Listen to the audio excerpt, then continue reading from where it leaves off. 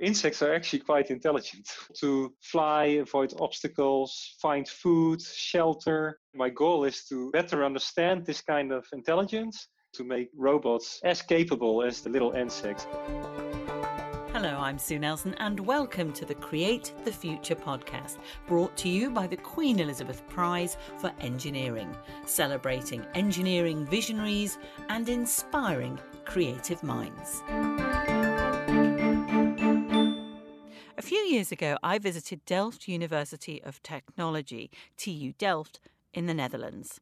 And while I was there, I saw a flying robotic insect weighing less than 30 grams with 4 flapping wings, about 30 centimetres across in total. And it was called a Delfly. The Delfly could do some pretty nifty aerial acrobatics and was being demonstrated in the university's Faculty of Aerospace Engineering. And today's podcast guest is a professor of micro-air vehicles within that faculty at the Micro-Air Vehicles Laboratory, or MAVLab. Guido de Kroon works on drones and robotic insects. His academic background focused on artificial intelligence, but now he combines AI, engineering and biology within his work on small autonomous robots.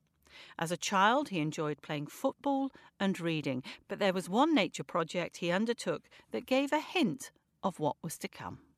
I think I was 8 years old or something, and then I was really intrigued by these ants in our garden, how they were walking about, and I was like, okay, I'm going to study them, So I took this a notebook and a pen, and I started to make observations.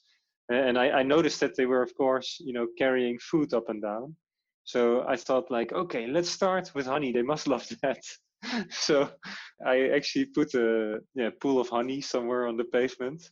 And then I saw the ants walking into this honey and they were just drowning. I was like, I felt so bad for them. I was like, that was the end of my career as a biologist, actually.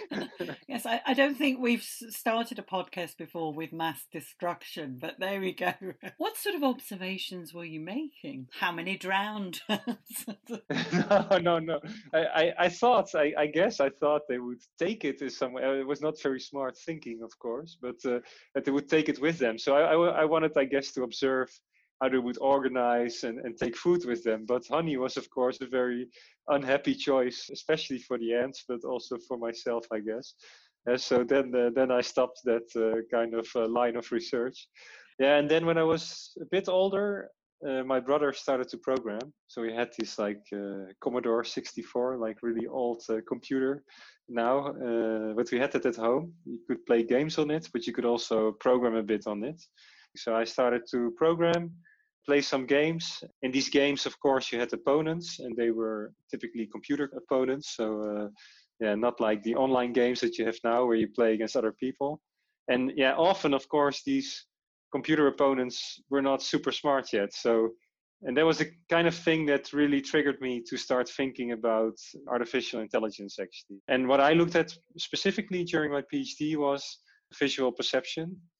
Because vision is very important in nature, mainly because you can see things pretty far away already, and you can look at things in quite a high detail. And we as humans, we have the impression that the world around us is colored and highly detailed. And actually, this is not the way we see it. If you really look at the eye, we only see at a very high resolution in a central area of our view, which is called the fovea. And we actually move our eyes around a lot. And by moving our eyes around, we can sample the environment and we look at things and we think we see them, and we see them then in high detail. But the images we make are actually pretty bad, especially towards the periphery. But we don't experience the world like that. And that is because, for one, we look around a lot with our eyes, so roughly 3 times per second. You notice this if you ever get hurt in your eye muscles, because then you feel like ouch, ouch, ouch all day long. So we do look around a lot, and we see what we expect to see in a sense. And then we move our eyes to sample and to confirm that we actually see what we think we will see. So I don't know if this is very vague, but that's what I worked on during my PhD. It makes sense. As you were talking, actually, I was sort of looking ahead and then looking at my periphery vision and then realising, oh, yeah, it is slightly blurred. I hadn't really noticed that before. When did you go from human beings to other types of creatures? During my PhD, I was working on vision algorithms and how they could, for example, find objects in images by moving around a kind of fovea, an artificial fovea. I made algorithms that were much more efficient than the algorithms that were used until then, because people were going over a full image and at every pixel looking, for example, if you look for a face, is there a face here? No. Oh, go to the next pixel. Is there a face here? If you think about a human, if you look into the sky, you think, oh yeah, that's the sky. And there's probably not going to be a face there, so you look down. And this is the kind of thing that I learned my computer vision algorithms to do. And it led to very efficient vision. And then I started to really think about robots, as small robots. And during a research stay that I did during my PhD in Switzerland, I got in touch with drones. And I was fascinated by them because they cannot carry a lot of sensors. They can carry only very little processing. So my conclusion was, if you go to really small flying robots, then they need to be super efficient, their sensors, but also their brain. So you really need this kind of efficient AI and natural artificial intelligence that I like to study. And that is when I decided to go to Delft and work on such small flying robots. Now, I've been to the University of Delft and I've seen your rather amazing faculty of aerospace engineering. And it felt like I was entering a playground. There were people with drones, there was sort of parts of aircraft. It was huge. Describe it for me, for what's actually inside that enormous space. The bigger context is that there's many groups doing all kinds of experiments. Different engineers play with what they like most. As so some people are playing with lasers. Well, playing, I mean, doing research, but feels like play, yes. Yeah, I mean, I hope that they have the same kind of feeling I have when I do research with drones. It really feels like, also a bit like playing indeed. I mean, it is very nice. So, and other people work with like materials, new kinds of materials that they're testing with big machines, trying to rip them apart or, seeing when fatigue starts to come into play.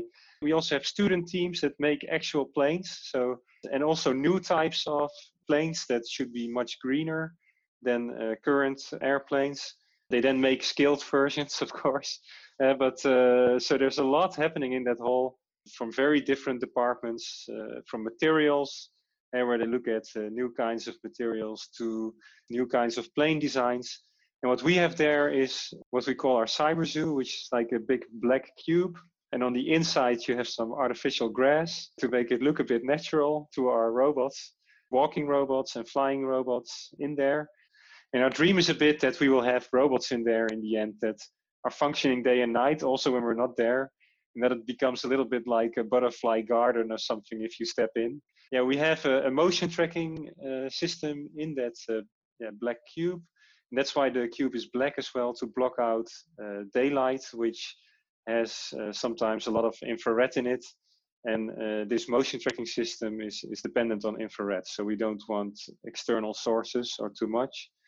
We use this system mostly to track what our drones do for scientific articles, but we work on techniques that allow drones to really fly completely by themselves. So they're definitely able also to fly outside this cube, but we do want to track them during the experiments. Now, I must say a little bit about the Delphi, the drone that I saw when I was there. And we heard a little bit of its buzzing and movement at the beginning of the podcast that I'd recorded on that visit. I was astounded when I saw it because it looks like an insect, a large insect. It flaps its wings, which you sort of I didn't expect anyway. But what got me the most with the sort of wow factor was how nimble and nifty it was, and the speed at which it could change direction. I mean, you made it look easy, but I'm pretty sure it wasn't to get to something like that. Oh, indeed. The Delphi project, in which we developed these flapping drones, started already in 2005, led by some colleagues of mine and a student team to make the first version. So that was before I arrived as well. Yeah, it has been a long development in which we always wanted a flapping wing drone that would be able to fly, but also observe the environment. So that you could do an observation mission, but later so that it could look itself at the environment and fly by itself. And what we noticed at some point is that the kind of flapping wing drones we were making initially got into trouble when there was even the lightest drafts of, for example, an air conditioning. This was because it was flapping, but it was steering with a tail, a bit like a plane does. Yeah, surfaces, let's say, control surfaces. So in 2018, yeah, one of our postdocs, Maciej Karasek, succeeded in making a model that actually steers with the wings, as insects do. So if an insect wants to turn to the right, then it can flap harder on the left, for example. You know what I mean? So a bit like rowing. Yeah, exactly. Yeah, exactly like rowing. Actually, these small flapping wing drones, but especially insects, they fly at a smaller scale, and then the air becomes more viscous. So it's to them, it's also a little bit more like swimming than flying, almost in a sense. So, what sort of size is it at the moment then? Yeah, so the Delphi, which is actually called the Delphi Nimble, the one you saw. So very nice that you characterized it as Nimble. It has a 33 centimeter wingspan and it weighs 29 grams. Yeah, you would see it as quite big, a bit a prehistoric insect if you see it. But yeah, it looks very natural, like you say, like a big butterfly. But yeah, this new one, because it steers with the wings, is very agile. So you work with biologists as well as engineers and incorporating AI so that you have this whole multidisciplinary package effectively in one drone. Yeah, definitely. Yeah. So we work with biologists. I think it's very nice because yeah, I get all kinds of inspiration when reading biological articles or articles about biology, but also talking to biologists. And sometimes they come with new findings that we then try out. But typically, what we find is that when we try out the things that they think happen in the brains of insects, then we actually find also novel things that may not have looked like a problem to the biologist, because a biologist, when he or she looks at for example, a landing honeybee, yeah, the honeybee knows how to land, so then they look at what it does and gather data and think like, oh, it's following this strategy, for example. But then if we try that out on a drone, we run into all kinds of problems that the honeybee is actually solving, but which are not visible to the biologist necessarily. What are the possible applications of the Delphi or similar drones? These drones, they're very lightweight, so they're very safe, and that's a very important feature. They're also beautiful, by the way. So this leads to a number of new applications. So one application is that after COVID passes, hopefully, we will have shows again. You already have swarms of drones being used in shows for light or whatever, but these flapping wings can give an extra nice visual effect. So we think in shows they will be very popular. But we also think about more serious applications in the sense like applying them in greenhouses. In the Netherlands, we have huge greenhouses in which we grow all kinds of crop. And there are really many tasks for which drones could be used inside these greenhouses. Yeah, in these greenhouses, you have people working there, walking there. So they need to be safe at any point, I would say. And it would be best if they don't need to adapt to the drones. Because I know there are companies actually also working on drones in greenhouses, but yeah, the drones are then typically a kilo or heavier. They're pretty big. They have fast turning rotors. These drones, do pose a risk in terms of safety.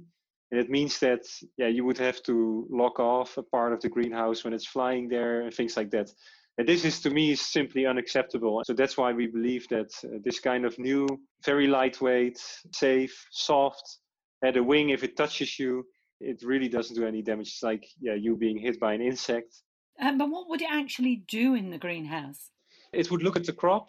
That's one of the first things I think it could do. So also there I see all paths towards the future. But the first thing I think drones will do is look at the crop in order to timely detect diseases or pests, because this is a huge problem to a greenhouse. Typically, they detect it quite late, and then they need to throw away a large part of the plants. That you can prevent if you detect them earlier. But you've perhaps never been to a greenhouse like that, but you have really big rows of plants where often you cannot walk in between them. So then you have to look at the distance. And what they actually do is they put up sticky papers to see if there is a flying form of the pest. But you would like to detect them much earlier in the crop. So detection of pests, diseases, looking at how well the plants are growing, because you can evaluate that with normal light cameras, but you can also look with different spectra at plants and see whether they're stressed, whether they need more water, but later they can actually start acting. So they can, for example, not only detect that there's a pest somewhere, but then also drop larvae of natural enemies of these pests. They could actually help in pollination at some point, I think. Then we're talking about a bit longer in the future. So it really is using what you've done throughout your career, which is looking at AI and the vision aspect of it, but really this miniaturization so that the technology can fit on a very lightweight robotic drone. Exactly, yeah, and that is very challenging. And if you look at the state of the art in artificial intelligence for robots, for example, self-driving cars, what you see is that most engineers try to represent the complexity of the task in the head of the robot. So that's very nice, of course, but it requires very high resolution, heavy, power-hungry sensors. It requires big computers that make large maps, maintain them, keep them in memory. And if you look at insects, they actually try to solve tasks in as simple a way as possible. And so by not representing this complexity in their head, but by following simple behaviors to solve complex tasks. And that is what we try to do with our robots as well. So a bit like how you were interested in ants as a child, the sort of next stage is getting these robotic insects working together in swarms. Exactly. Yeah, so this concept works at all levels. So, for example, one thing we also work on is odor source localization or gas source localization. So, suppose that you have a gas leak in a building. It would be nice if you could send robots in that can sense the gas and then find the leak for you, and then at least can indicate you immediately the leak is here. Now, this is a thing that engineers have worked on, and what they then try to do is they make again a map and they model the diffusion of this gas in the head of the robot. And this becomes, again, a very computationally complex problem. Well, if you look at nature, this is something that animals do all day long. For example, I now have an orange on my table, and fruit flies are, I don't know if they come to the orange itself, but they definitely come to my bananas. They find this fruit by following odors for a large extent. So they don't need to make any complex map or be calculating what the airflow will do in their heads. They just, use simple behaviors that will solve this task. And in swarms, it's the same. And then the concept is that the individual insects or robots are very limited, but together they can tackle these more complex tasks. And what you were referring to with the ants, and what I guess I tried to study with the honey as a kid, was that if ants carry food back to the nest, they leave a kind of pheromone that other ants can perceive, can smell. And ants that are outbound, that are going to find food, they actually follow a path with more pheromone with a higher probability. In this way, they find the shortest path to the food. And the reason is that this pheromone, it's left on the ground, let's say, but it evaporates over time.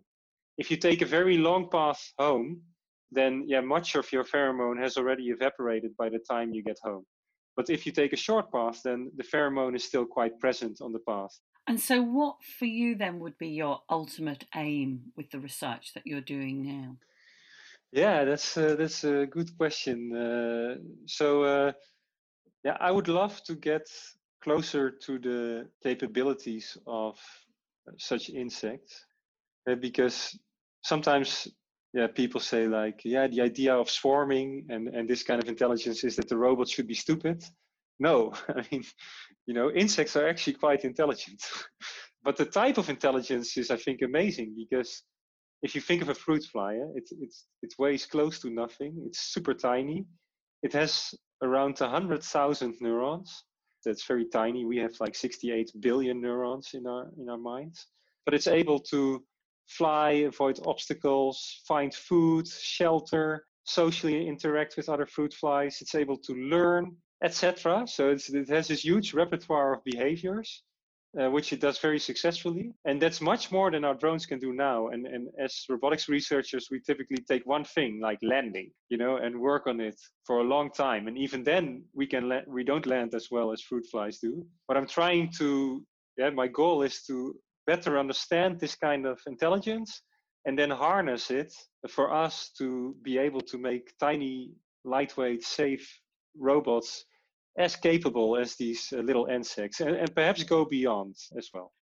Could you take these drones and say, instead of putting big, heavy rovers on the surface of Mars, for instance, in the future, might people rethink and send lots of miniature flying drones, each with their own particular sensor on instead? Yes, I think that's a great thought, and the European Space Agency is actually working on that. And I spent some time in Delft, and then I went to the European Space Agency because actually the problems in space are a bit similar to the problems on drones because you want to take as little weight as possible into space. And the kind of processors they have typically need to be space hardened, which means that they're much less fast than what we're used to on Earth. So basically, they also have a desire for lightweight, low computational solutions.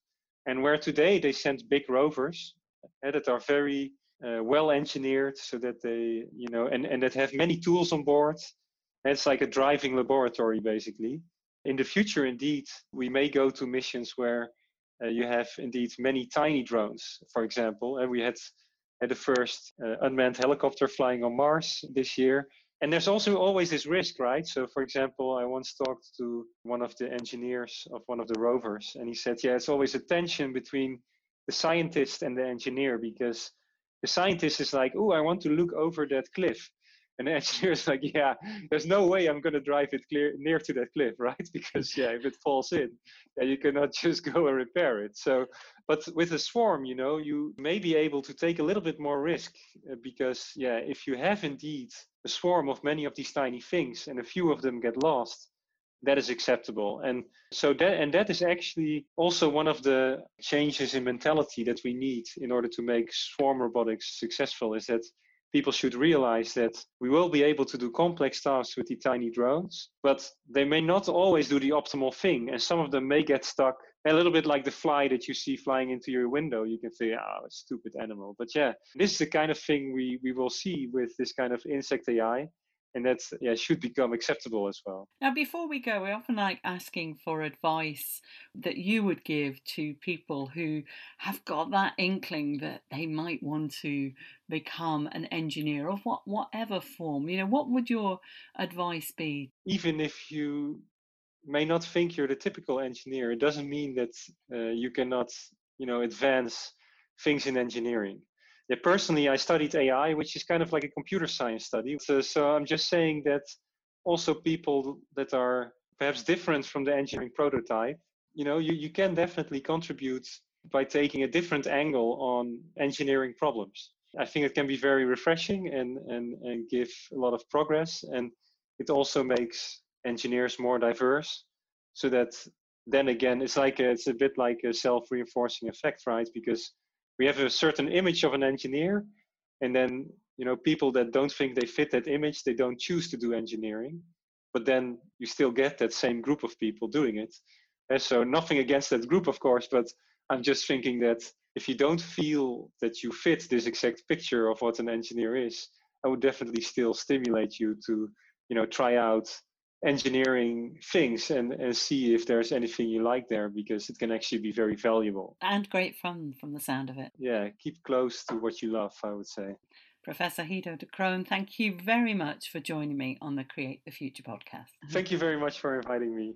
Find out more about the Queen Elizabeth Prize for Engineering by following QE Prize on Twitter and Instagram, or visit qeprize.org.